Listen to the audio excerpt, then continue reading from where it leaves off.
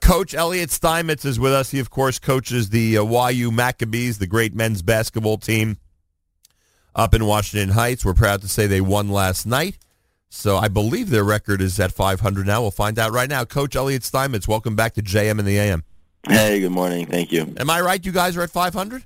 We are at 500, yes. All right, congratulations. And am I right or wrong that Sunday is the only home day game of the entire season?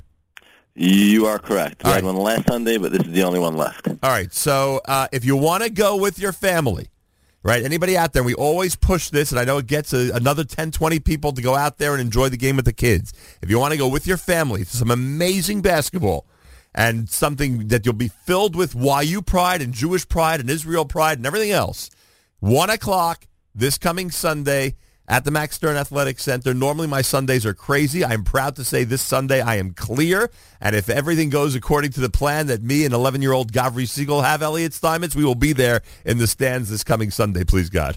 That is awesome. We'll save you a big seat. I appreciate that. What can you tell us about the team? First of all, is there a set starting five? Like, are there 5 gentlemen that we should expect start each game in the early part of this season at this point? Well, yeah. I mean, we've been pretty consistent in that. It doesn't mean it won't change over the course of the year, but we've had the same 5 starters so far in every game. Can you tell us who they are and what grades? Are they seniors, juniors, etc.? Can you let us know who they are? Yeah, of course. We have 3 senior starters: Michael Berg, who's from New York. We have Dean Pianica from Israel. Jordan Hode, who is from Jersey. Simcha Halpert is a freshman from California. And Judah Cohn is a sophomore from Jersey. Is that sounds unusual that a sophomore and freshman would be in the starting lineup of a college team? Is it in fact or not?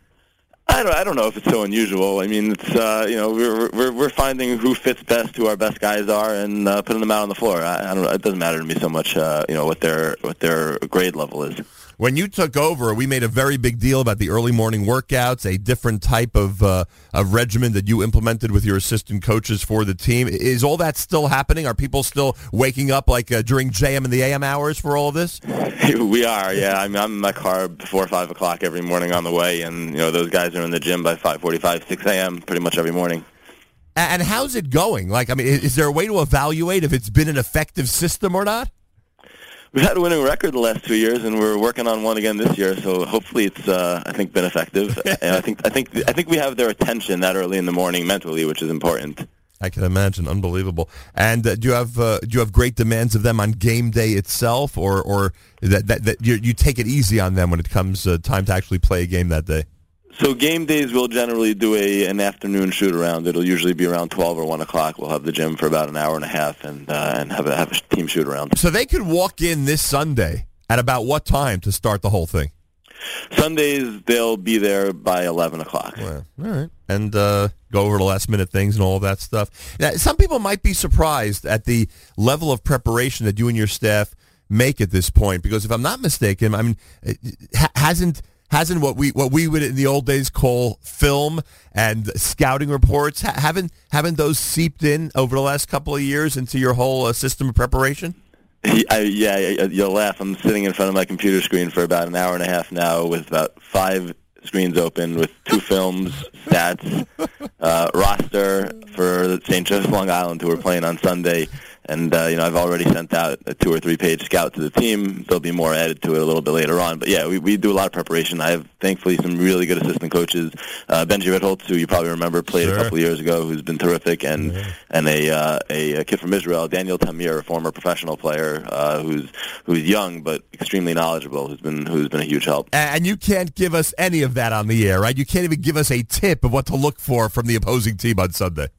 I mean, they're a good team. These are conference games. All these teams are good. I mean, they're strong. They have some good shooters. They have a couple of players back that we know for the last 2 years can really score the ball. So, it'll be a tough matchup. But we have our ways of we have a way of getting what we need. And I got to ask you, I mean, you have 3 members of the Hode family on the same team. It must be. I mean, I know people are making a big deal about this for good reason.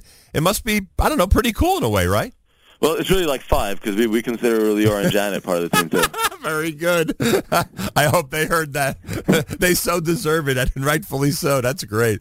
But it must be a cool feeling to be able to have three brothers on the same team at once. Yeah, they're a great family and really great kids. All right.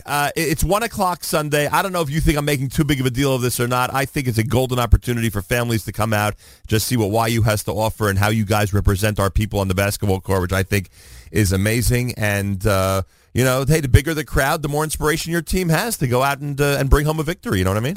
Yeah, I don't think you can make a big enough deal about it. I think it's been a lot of fun. We've had great crowds, the last couple of years. All right. People are coming to the games. It's been exciting in the gym, and, it is. It's fun to watch our boys compete. All right, 1 o'clock Sunday. We hope to see you there. Hopefully some of our listeners will be there as well, and we wish you good luck as this season has gotten off to a pretty good start so far. Continued success to you, Elliot, and the entire team.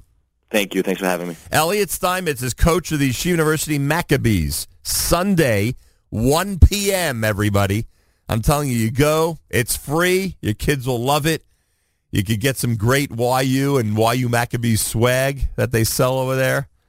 And it's a wonderful feeling being there, the Hatikva playing at the beginning of the game and watching a team represent the Jewish people and representing them well. There's a real gentlemanly atmosphere that goes on when Yeshiva invites other teams to their home or when Yeshiva's a guest in other teams' homes. They really do a great job of it.